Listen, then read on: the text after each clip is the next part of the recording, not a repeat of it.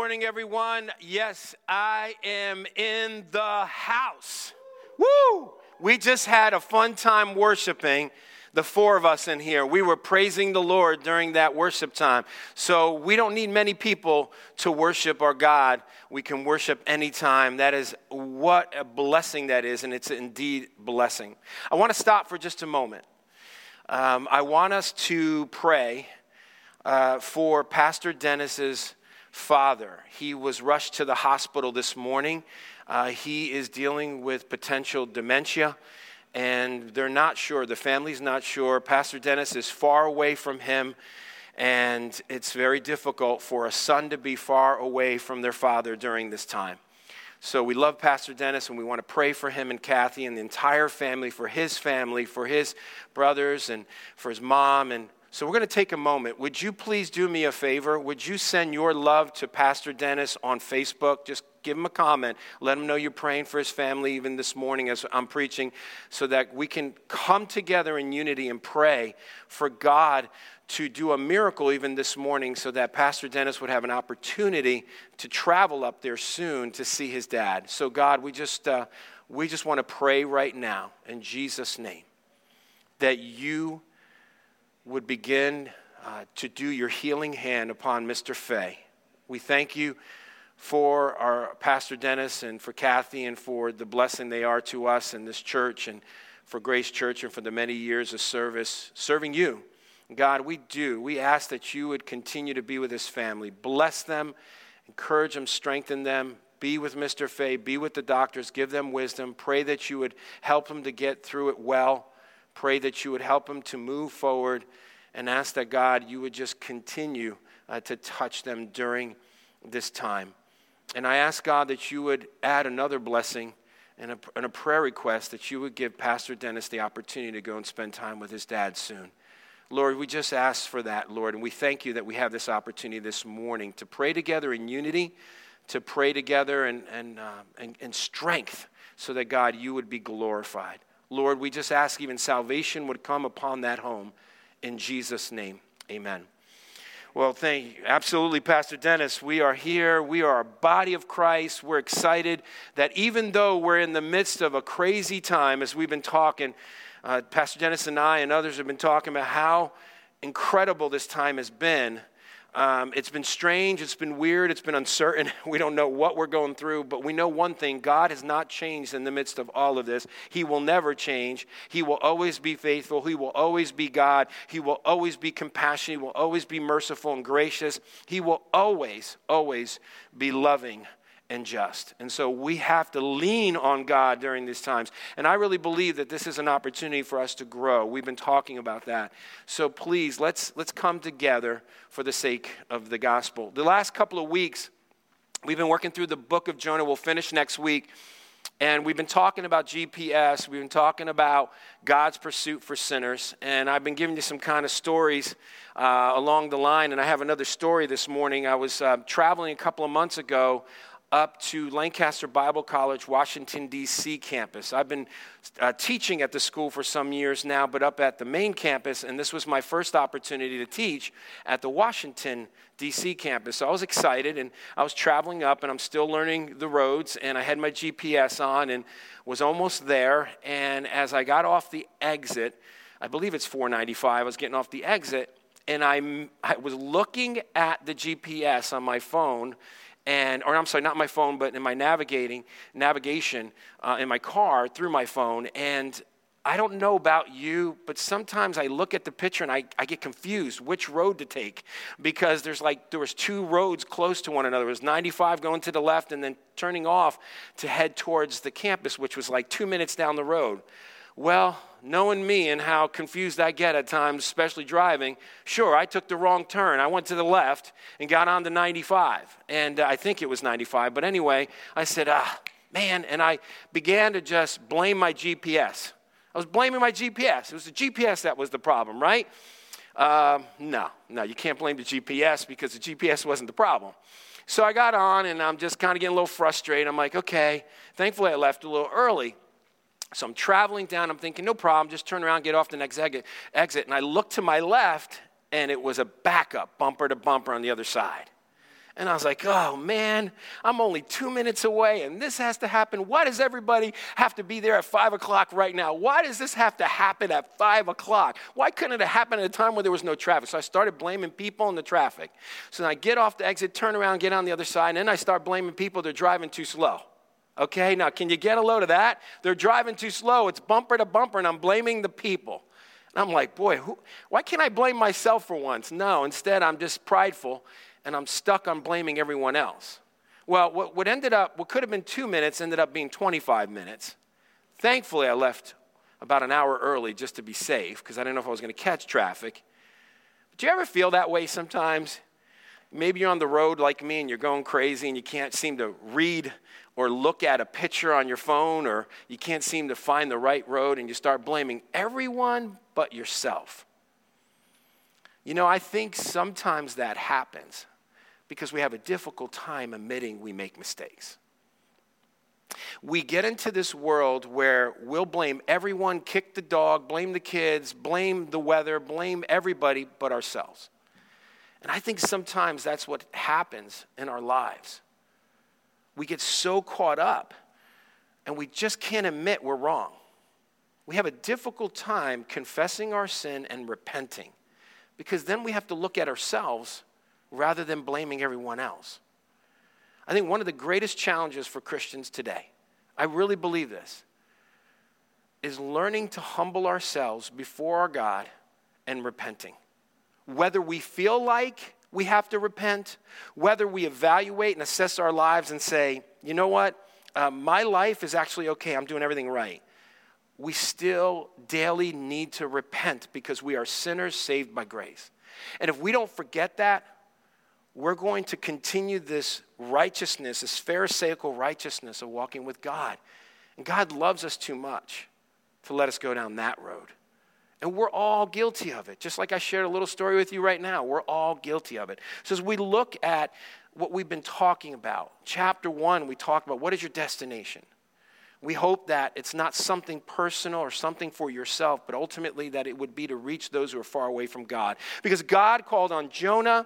Jonah turned around, said, no, Lord, I'm not going towards Nineveh. I don't want to go 500 miles. I'm going to turn to the left and go the other way, turn about face and go 2,500 miles on a boat to Tarshish.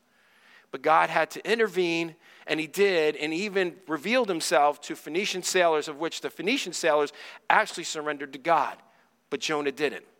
God had him hurled over after bringing a storm, and they threw him overboard to land into the sea where he should have died. He should have died because he was playing as a false prophet. He should have died because he disobeyed God. God could have smited him, but God cared enough about Jonah to move him forward and to care enough for him that he would even have him being swallowed by a great fish. And here he was in the fish for 3 days, should have died, but God kept him. And he had a pit stop, and God allowed him to be in a pit in order to change him. And then from there, we saw last week, chapter 3, where's your turnaround point? I mean, when are we going to turn around? Just like I had to turn around even with my job over at the school. I had to turn around and got caught up because I made a mistake. Honestly, sin is missing the mark, making a mistake. Now, I wouldn't say that I would call sin taking a wrong turn, but sometimes when we sin, we do take a wrong turn. We take another road rather than God's road. Without obedience, we disobey. So here, the turnaround point is now we're talking about repentance. Because in the narrative, it wasn't so much Jonah repenting as we talked about end of chapter 2 into chapter 3. He might have changed his mind, but we're not sure if he changed his heart. In fact, I believe that he has not changed his heart. But he at least went back on the mission and agreed with God in the first part of chapter 3. And now, as we get around verse 6, we're seeing that the players in this storyline are the Ninevites. And the king, who's the leader, leads well in this process. So as we see that, I just want to encourage you, we're going to do part 2 today of what's your turnaround point, part 2. Because we're going to be looking at Jonah and then even possibly looking at another person towards the end. So let's look at Jonah. If you would turn with me to Jonah chapter 3, verse 6. It says, the word reached the king of Nineveh, and he arose from his throne, removed his robe, covered himself with sackcloth, and sat in ashes. So as we look at that verse, we have to ask, in my opinion, we have to ask the question, what did the king of Nineveh do when he heard the news about God destroying Nineveh? Well, it's really simple. It's right there in the verse. Let's just start with number 1. He got up.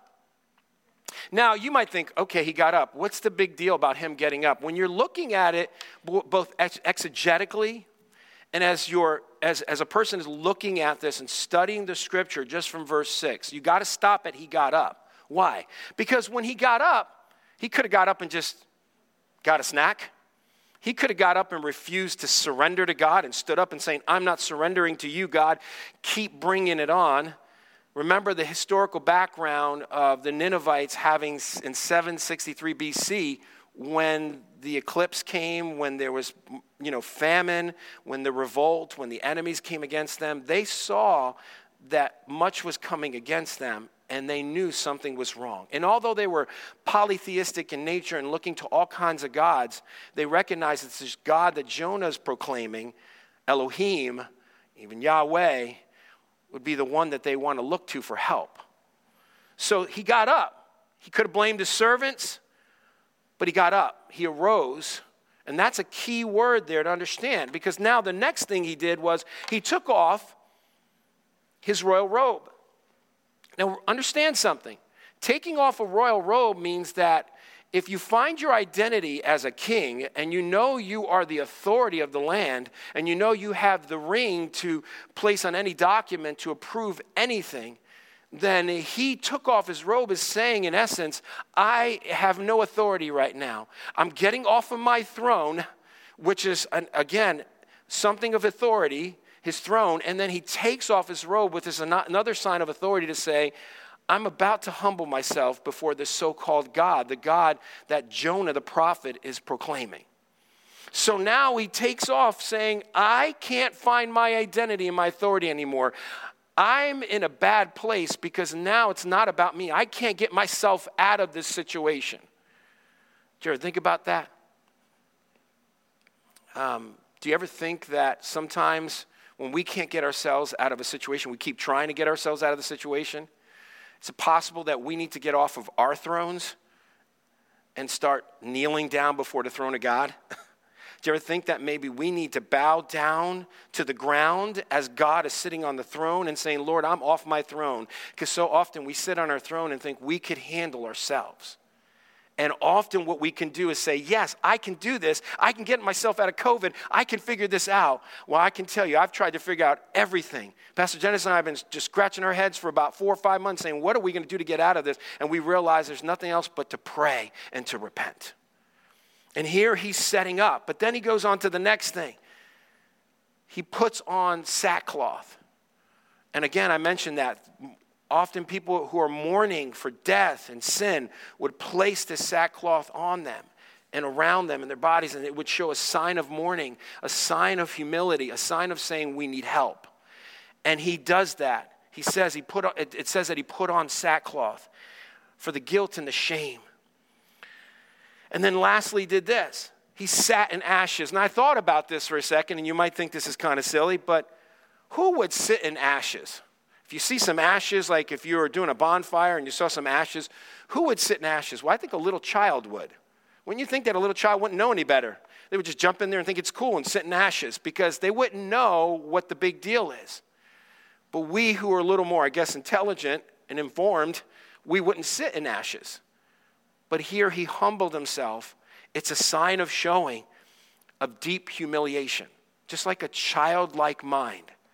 To say, I will sit in these ashes because I can't do this on my own. And so as you think about this passage and you think about what's being said, ultimately, God is setting up where the king of Nineveh is humbling himself.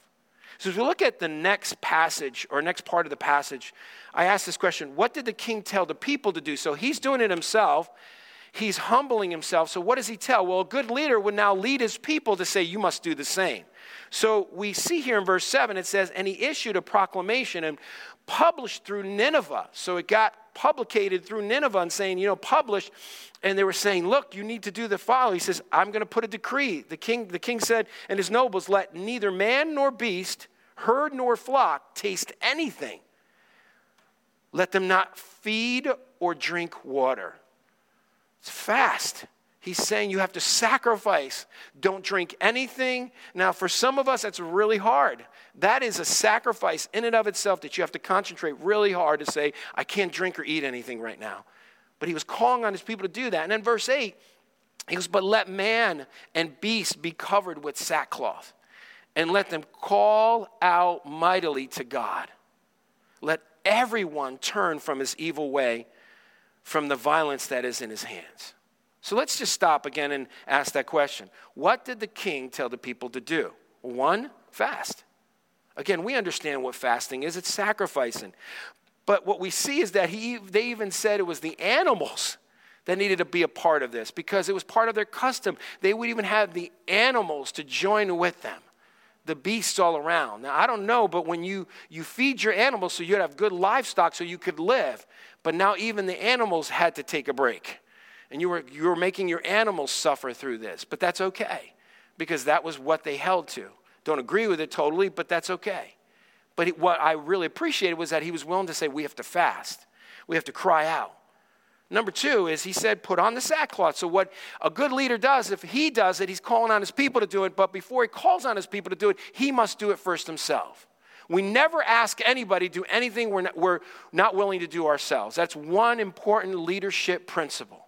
And here he does it. He puts on the sackcloth, mourning, and he says, you need to do the same. Mourn for the sin. So he's not saying it like, okay, well, whether you feel it or not, you got to do it, because it's not about feeling. It's about commitment. It's about obedience, about faithfulness. And with us, you may not feel like you have to repent right now, but we're called to repent, because repentance is truly a state of action. It's acting on something. It's willing to even sacrifice. It's willing to say, I'm going to turn around and go the other way. Third, cry out strongly. This is important because the word in Hebrew means to cry with strength. So I said, cry out strongly to God. Why? A confession with a broken and crushed spirit. So confessing, admitting what they have done is sin. Now, what was it that they did? Well, we understand even the next thing is they turned from their evil and violent ways. Remember what I said earlier in chapter 1. That they would rip the lips off of people while they were still alive. And they would have skeletons and just put them in a pile to show the people that they have the power to kill people at any point. It was evil, it was violent, it was wicked, but yet God was still willing to chase after these people. Why? Because they just acted in their ignorance and their sin, and God was like, I have a compassionate, loving heart to reach those who are wicked and evil, and I want my people to have that same heart. I want Jonah to have that heart. Today, God wants us to have that heart. He wants us as the church to reach those who are far away. He does not want the church to simply be a country club. He wants us to reach out to those who are far away, our neighbors, those who are in our workplaces, those who desperately need a family member, someone, even if we're mistreated, even if they've treated us in a wrong way, in any kind of way, we have to turn around and love them through it because God has called us to it. And so the same here, they were calling on them to turn from their evil ways. Now, let me just give you a couple things. Let me stop here for just a second, because the word return or turn is mentioned about 5 times in these 4 or 5 verses. Twice in chapter 9, or verse 9, and once in verse 10, and here again. But there are 3 meanings that could be laid out in the cow.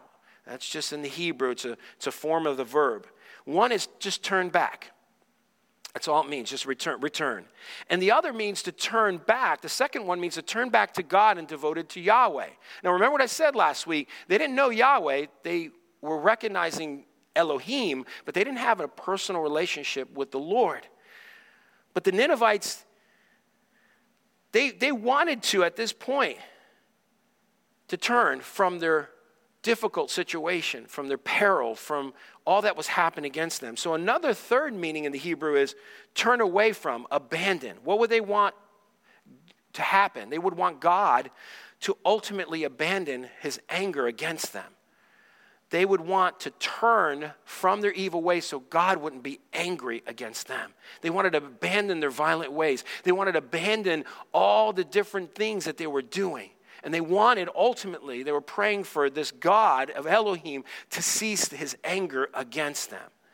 So that's what was happening here. They were turning away from God. But turning away from their evil ways and turning toward God.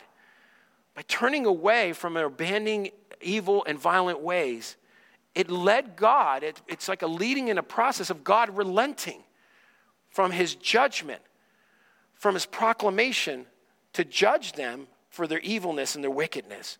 So it was sincerely a conditional covenant. So they recognized that. The king of Nineveh recognized that God was angry toward their violent and evil ways, and he was going to judge them. What happens when we don't repent? It happens when anyone doesn't repent. When we don't repent, like I said earlier, when I was willing to blame anyone, the GPS, the people across the way or at 5 o'clock or the traffic, what happens is when we don't repent, when we don't admit that we're sinners, we cover up. So when we don't repent, we react by just blaming others for what they're doing. And I think that's kind of when we remember in chapter 1, the sailors weren't trying to find blame in Jonah. And Jonah honestly recognized that he was rebelling against God. He was rebellious. And as he was rebellious, the sailors repented, but Jonah didn't.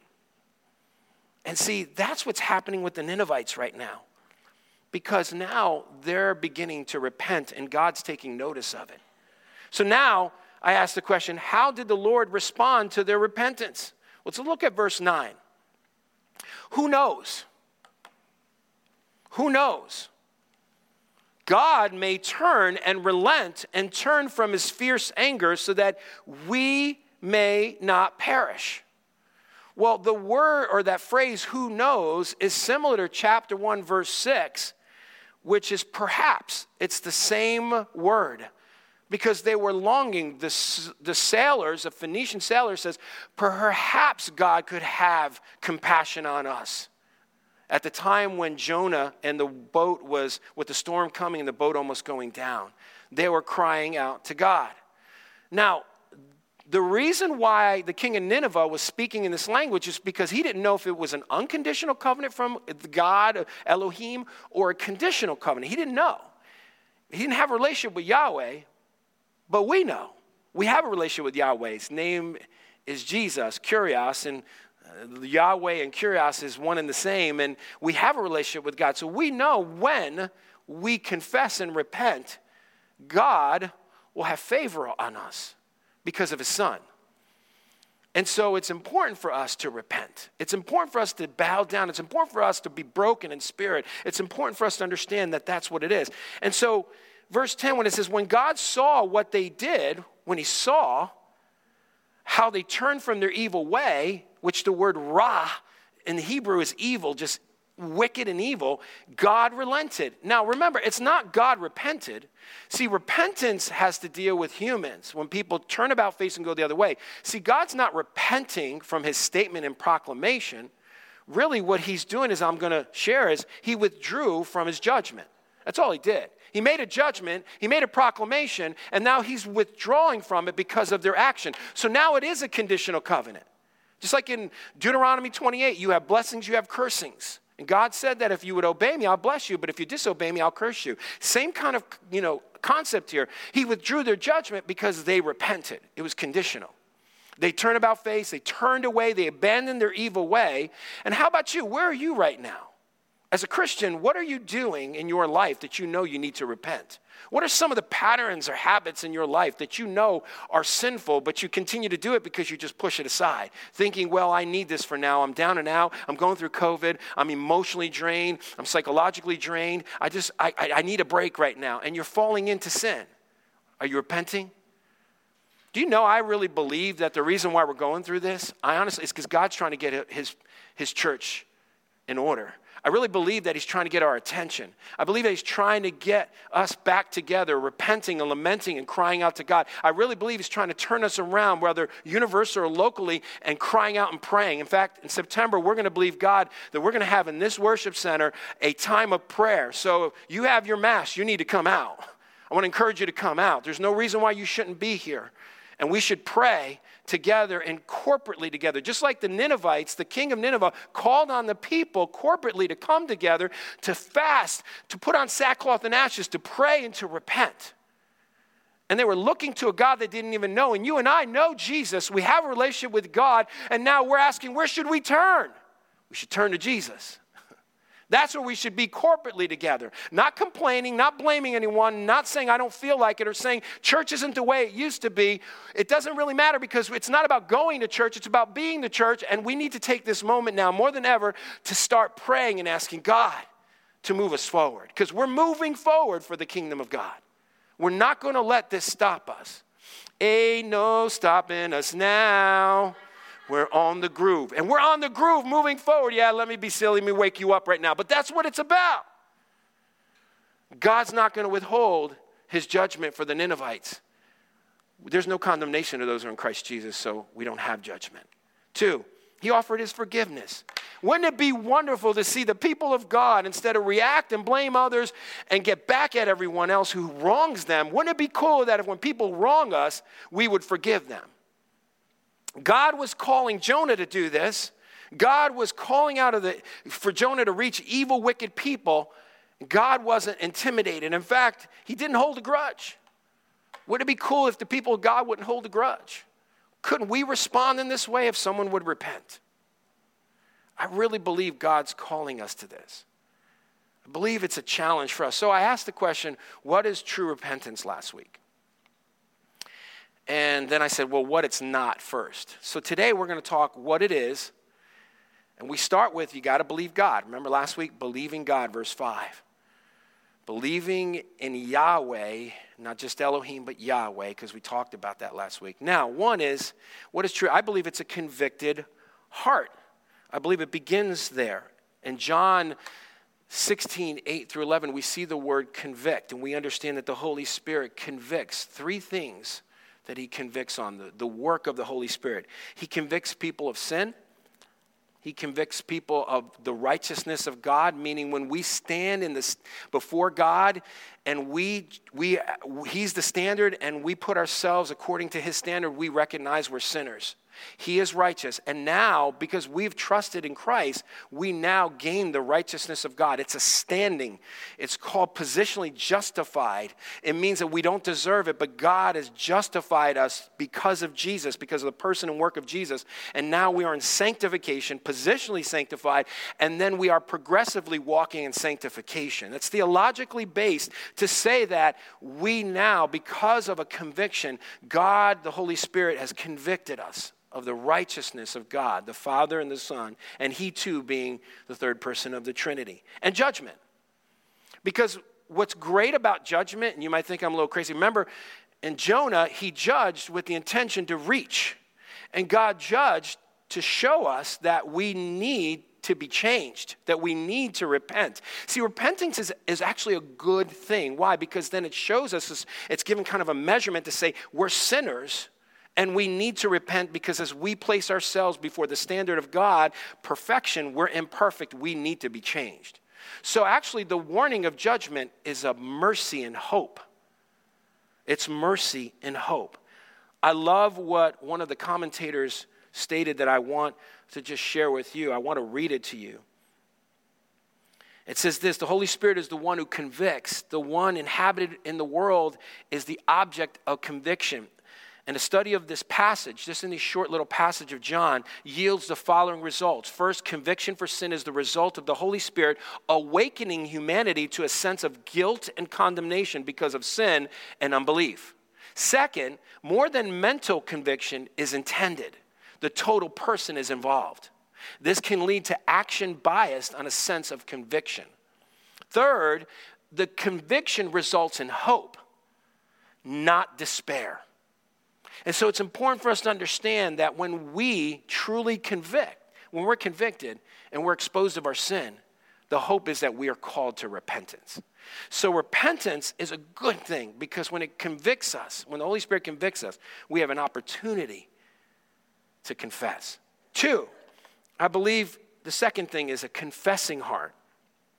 When we admit what God calls sin is sin, homolegeo in the Greek, as I've said so many times, is that it's admitting what God is saying sin is sin. It's not saying I'm sorry. It's saying, God, thank you for the forgiveness you have offered me through your Son because I am a sinner and I have sinned. And it's come to that confession. Kind of like I'll go back to my beginning story. I just needed to admit I was the problem, not anyone else. And so it's important that we must call it out. Anger, pride, arrogance, envy, jealousy, slander, or malice.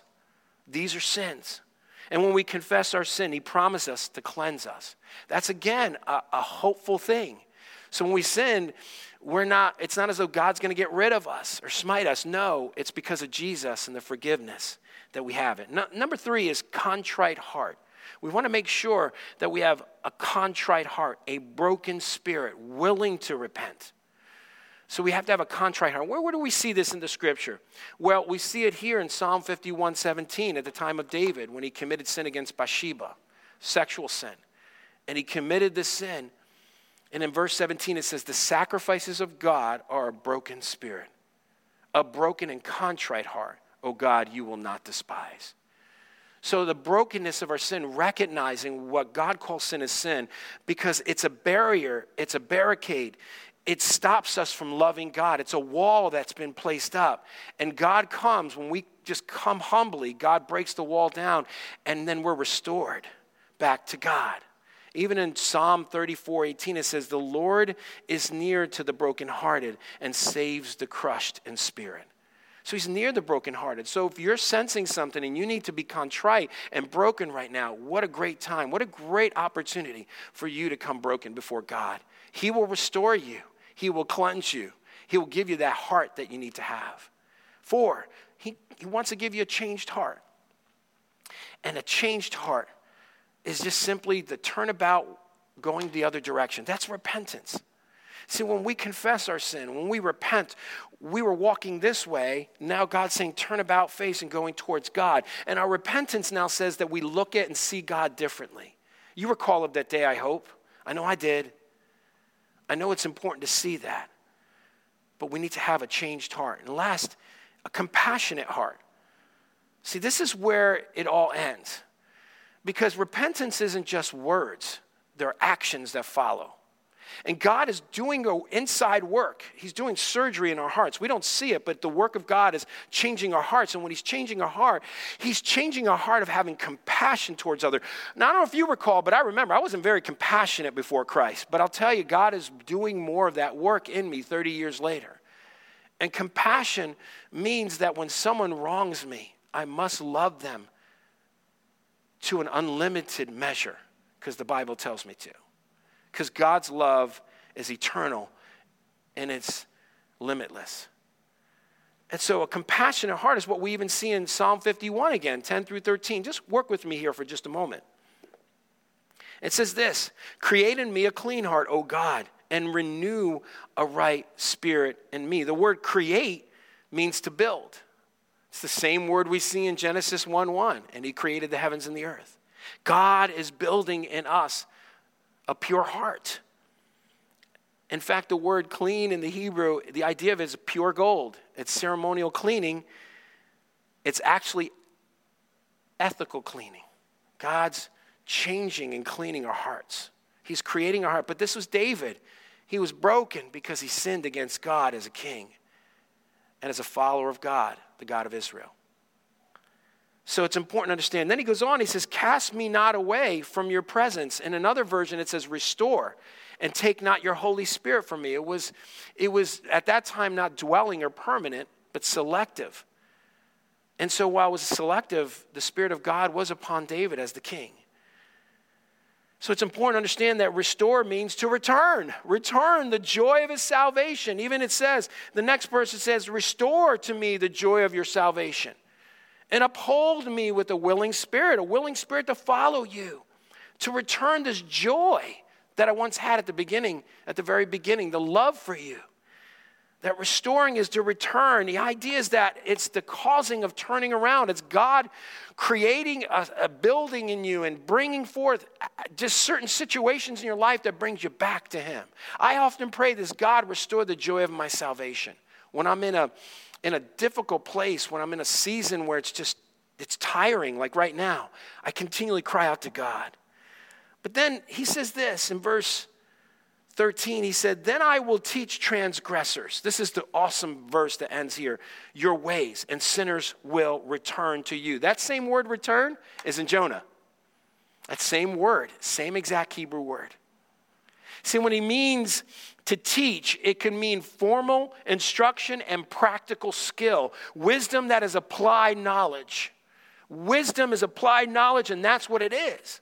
So we're teaching others because we've experienced the struggle and the difficulty when we've fallen into sin, but then God gives us an opportunity of hope, not despair, to return to him and to show us his compassion. And when he shows us his compassion, we'll want to show it with others. In fact, we'll want to teach it to others. Transgressors are people who are just simply rebellious, who break with, the Hebrew means break away from, or behave as a criminal. So transgressors are just criminals. Do you know that you and I are sinners? We're considered criminals. Don't ever forget that. Before our God, we are sinners.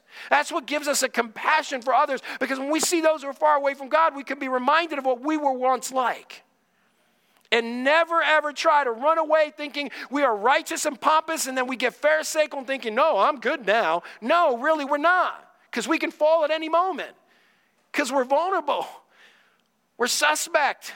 But God in his mercy and his grace, even though we're considered rebels in the depths of our being, God justified us and deems us righteous, which is just unbelievable.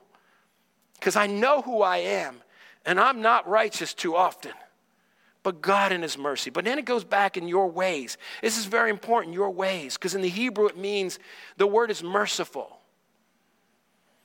It means God's ways are sometimes his commands, but in this context where the teaching of God's ways motivates repentance, it is more likely that God's merciful and his compassionate way of dealing with sinners. Doesn't mean he doesn't hold them accountable. It just means he's calling us to that. And that's where these Thanksgiving psalms, these songs come from. A place where you're in the depths of your being, in your pit, and you need to repent. And guys, I got to be honest with you, right now is an opportunity for us to repent, to cry out to God and say, Lord, I need you. And we need to pray together corporately. Enough is enough, church. We got to get together no matter what for the sake of the kingdom of God. God is calling us to that. And I think it's important to understand quickly as I just give you an example in Luke chapter 19. We know Zacchaeus. You know, we knew he was a rich man, a tax collector, worked for Rome and was a crook to the Jews. But he was willing to look for Jesus.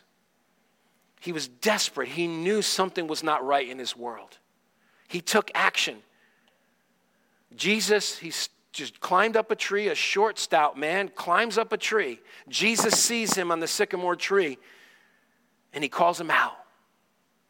And he says, come on down. I need to come to your house. Here's this Jesus, this rabbi, this so-called Son of God, the Messiah to come. And here he was. All the religious elites, the common Jews said, how dare you do this? Why would you hang out with a sinner like him? They weren't very compassionate. But Zacchaeus repented. In fact, in verse 8, because he did it joyfully, he was so excited to meet Jesus. And in verse 8 it says, and Zacchaeus stood and said to the Lord, behold, the Lord, the half of my goods I give to the poor. He didn't respond this way because there were people complaining and taunting him. No, it wasn't the case. In fact, believing even in the grammar, it shows that he was willing to respond, that he said, I'm not only going to repent because I now see you as the Son of Man, the Son of God. He goes, I am willing to give whatever I have, half of it to the poor. He was a crook. He was a rich man. He obviously, as a tax collector for Rome, he took a lot of people's, he pocketed money. But he was willing to give it back. See, there was an action after his repentance. He was willing to say, Lord, my money is yours. I'm going to reach the poor. And then it says, and if I have defrauded anyone of anything, I restore it fourfold. Now, even in the law, in Exodus 22:1, he was only having to just pay twofold because of this. It says the law required a fourfold payment when an animal was stolen and killed. But if the animal was found alive, then it would only be twofold. So really, he only had to pay twofold, but he was willing to double that. So he's willing to give half of his goods or half of his possessions to the poor and then pay back fourfold of what he's done. Now, I don't know about you, but that to me is repentance in action. That means he was willing to give up and sacrifice, willing to follow Jesus. How about us?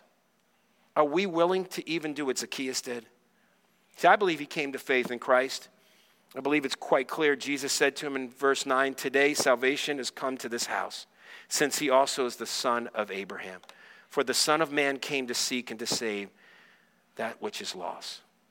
See, repentance is an inner work, a changing of a heart that leads to a compassionate heart, that will lead to a place where you want to just take whatever you have and give it to others. Why? Because we can't take it with us. When we pass, it's over.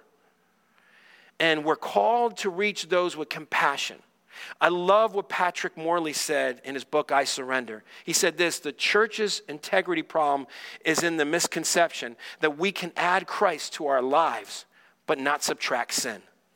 It is a change in belief without a change in behavior. It is revival without reformation, without repentance. Guys, I got to be honest with you.